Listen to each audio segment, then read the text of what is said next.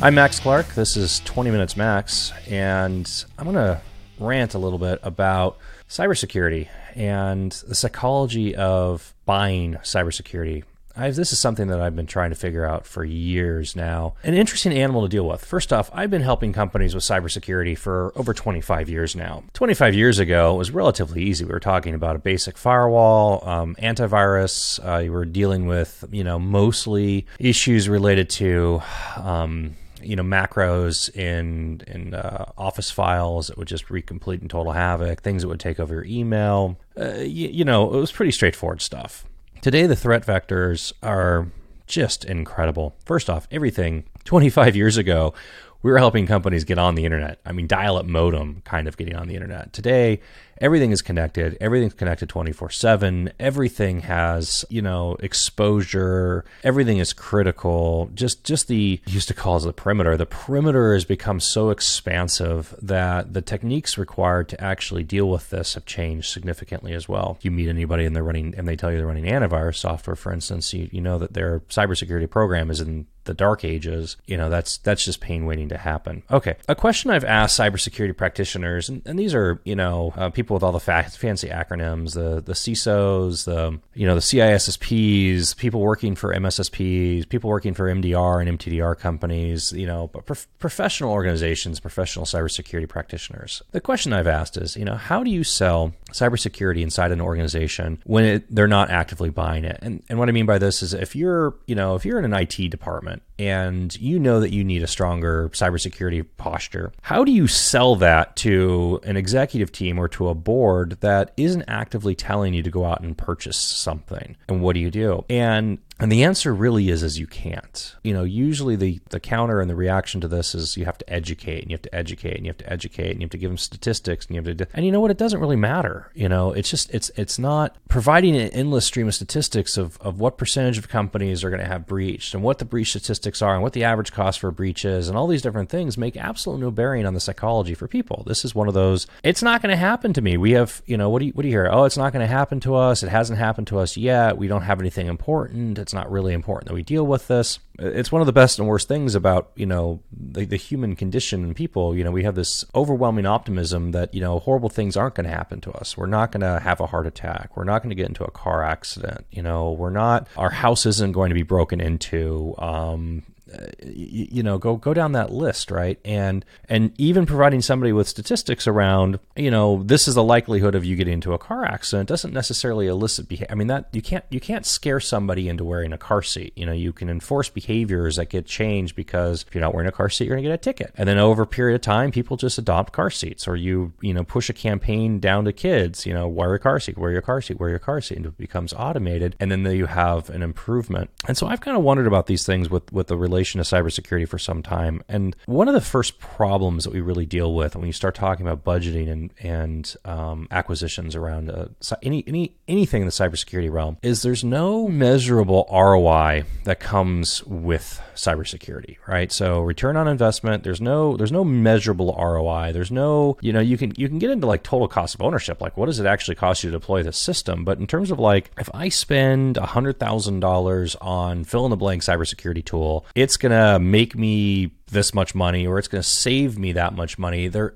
isn't that correlation between the two. And this is part of the problem with cybersecurity and budgeting and acquisition is just that there's no direct correlation with it. So usually what we find when we're helping clients go through this and deal with this is how do we repurpose existing budget, or how do we solve other pain points and at the same time, roll out and improve a cybersecurity posture. So, what's a good example of that?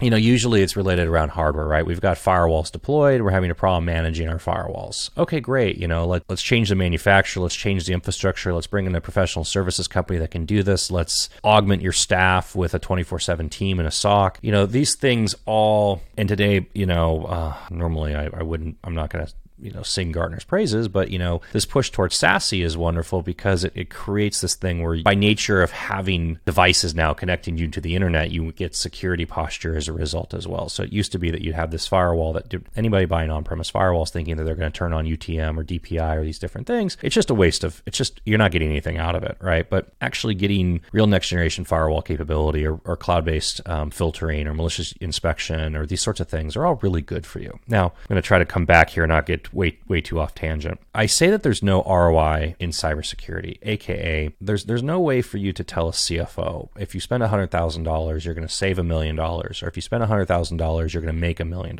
You can't tell your CRO that. What you are talking about with cyber is it's not a direct correlation, and it's not like a linear is not the correct word, but it's not like a 1-for-1 ratio, right? It's not something where you're spending $1 to try to protect $1, you're spending $1 to protect $10. It's an asymmetric ratio on protection. I mean, you're talking about extinction level events for a company. And what do I mean by that? A breach can put you out of business. I'm going to let that hang there for a second. A breach can put you out of business. What is the ROI on that for a cybersecurity posture? We're not, again, this isn't like spend $100,000, save $1 million. It's spend $100,000 and don't go out of business. And there's different scenarios for these things. We can talk about data loss. If you're dealing, what's good examples? If you're dealing with motion picture, pre-release content, and you have pre-release content and that gets breached. This isn't a scenario where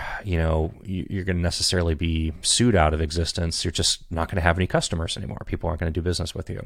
So those kind of scenarios of data residency and what kind of data you have upstream, it is not worth it in a B2B relationship for a client of yours, for your customer, for your client to do business with you if it's risky to them. If it's too risky for them to do business with you because it's been demonstrated or they just don't feel safe, they're just not going to do business with you. Your revenue is going to go to zero. It's gone, right? So extinction level events. Other examples of these things, we hear about all these ransomware attacks. You see things like Colonial Pipeline, or you see hospital systems, and they're completely locked out of their computing infrastructure. They have no ability to do anything on their computers. So now we'll use extreme examples again, right? So if you're a hospital and all of a sudden your computer, you've completely gone into an EMR and you're completely digitized and you're completely dependent on that thing, and now all of a sudden none of your computers work. How do you do patient care? How do you do intake? How do you do tests? How do you record, orders from a physician? How do you maintain prescriptions? And literally everything, right? Like the whole entire, your critical care infrastructure related to somebody's heart beating, like those kind of things in beds. That entire thing is now electronic and on computers. And if your computers don't work, what do? Well, the answer for a lot of these hospitals that have had this event take place to them is they have to transfer their patients out of the hospital to other hospitals in the area. It's terrifying to actually see this stuff, the public perception as much as possible. But if you've taken and you start talking about, turn on the news and see ambulances transferring patients out of an ICU on ventilators because the hospital is shut down, massive critical issue. Colonial Pipeline, ransomware attack, could not move oil and fuel along the pipeline on the eastern seaboard of the United States. And you see video and footage of people at gas stations like pumping gas into like kiddie pools in the back of their trucks because there's no gas anywhere, right? That's where I say these things are asymmetric. Now, Colonial Pipeline ended up spending $50 million in ransomware to try to get this. And the other thing that's been going on for a while now is this idea of,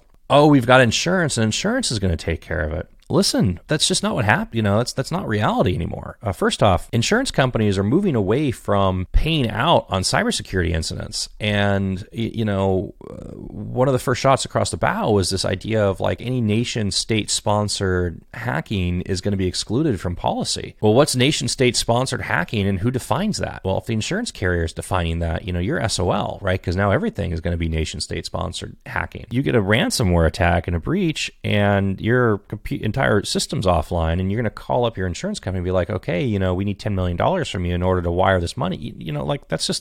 That's not going to happen. They're going to activate your incident response plan. Hopefully you have one, right? Which is basically like, hopefully it's more than just like run around in circles screaming in panic, right? But how many days can your business, can your company be off? Completely shut down, completely off. How many days do you have? 1 day, 2 days, 3 days, 5 days? 2 weeks? At what point does your business cease to exist because your customers are making other decisions because they're forced to, because their business is now at risk? This is a really curious thing for me with cybersecurity.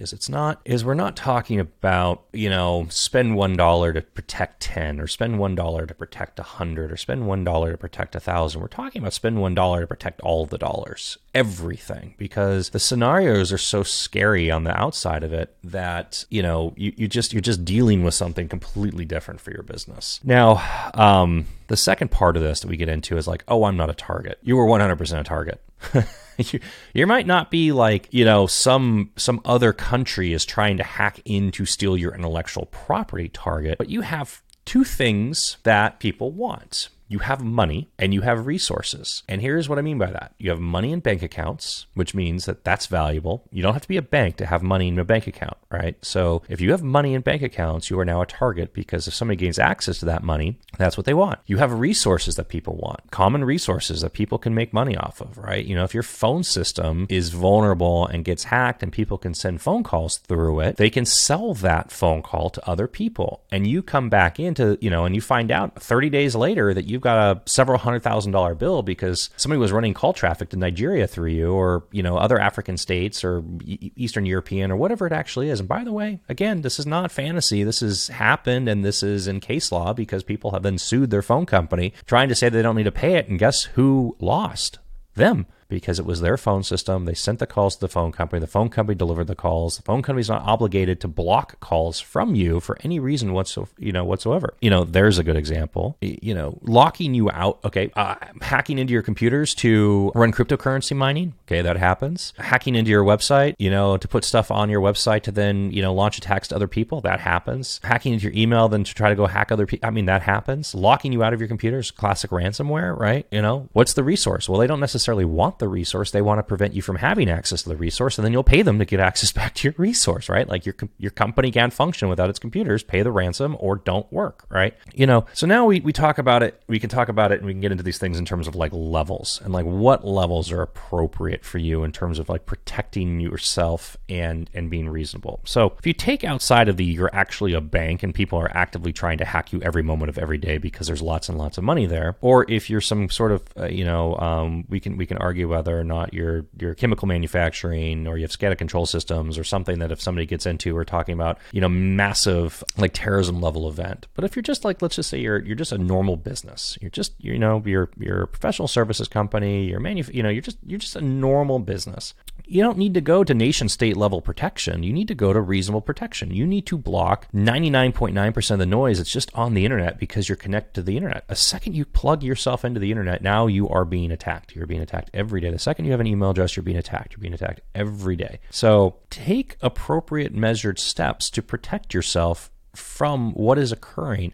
Don't learn this lesson because it happens to you. We have locks on our doors in our houses because we don't want to be victims of easy crime. You lock your car when you park at a mall because you don't want to be a victim of easy crime. So the same thing is true for a cybersecurity infrastructure and what you need to have. You need to have identity access management. You need to have single sign-on. You need to have multi-factor authentication. By the way, those things are really good for you also because it makes your IT team's life easier, and it also makes your users' lives easier. It is easier for your users to not have to remember passwords to log into 57,000 different websites. The average company is dealing with 110 different SaaS platforms today. So not having to have your users remember passwords to 110 different websites or provision them or deprovision them is good for you, right? So you have to have that. By the way, having an MDM or UEM is good for you. It makes it easier for you guys to roll out software. It makes it easier for your IT team to manage your computing assets, to roll out laptops, to update software, all these different things. It's a good thing. Now you get extra benefits out of it. By having an MDM and UEM, you can leverage that into a cybersecurity plan. You should have an EDR, endpoint detection and response. We talked about beforehand, like antivirus is terrible. If you're running antivirus, just assume you have nothing. Going to a real EDR platform, and it really, we don't even have to argue which one, right? It doesn't matter. Just pick one and run it. Run an EDR. You want an EDR. The EDR is going to help you prevent things from happening. It's going to help you detect when something's happened and respond to it and remediate it faster. You want an EDR. Now, from the EDR standpoint and going from here, we can get into a lot of arguments and conversations about what you do next and what's appropriate and what's not. We can talk about whether or not a SIEM is appropriate for you or not, and talk about whether an MDR service or an MTDR service is good for you or not. We can talk about web filtering, whether it's a secure web gateway, what you're doing for remote access, like with ZTNA. All these things are good for you, but think about it from you need to come to the table with table stakes. You need to come with identity access management, single sign-on, multi-factor authentication. You should have an MDM or UEM, and you absolutely have to have an EDR. And from that point, my belief is you should have something that can do web filtering for you, that can do malicious URL inspection and blocking, that can do and give you functions around CASB, DLP, and ZTNA. And again, we're not talking about spending millions of dollars. In a lot of cases, we're talking about, even at the very high end, you're into this for less than $10 a month per user. So this isn't like, compared to what you're spending on your CRM licensing, this is a drop in the bucket. And what it will save you, and this isn't about keeping you from being a headline. In order to be a headline, you have to be a big company. If you're, it has to be big enough at this point that it affects enough people, or people already know your name, that you're going to be a headline. You're not going to be a headline. Chances are you're not one of these big names. You're just going to disappear in the middle of the night with a whimper, and nobody's going to know. Cybersecurity is not about ROI. It's not about capturing ROI. It's not about spending $1 to save $10, or spending $1 to save $100 or make $10. It is about dealing with the fact that a breach will end your business, and what you're really protecting is from an extinction event. I'm Max Clark. That was 20 minutes.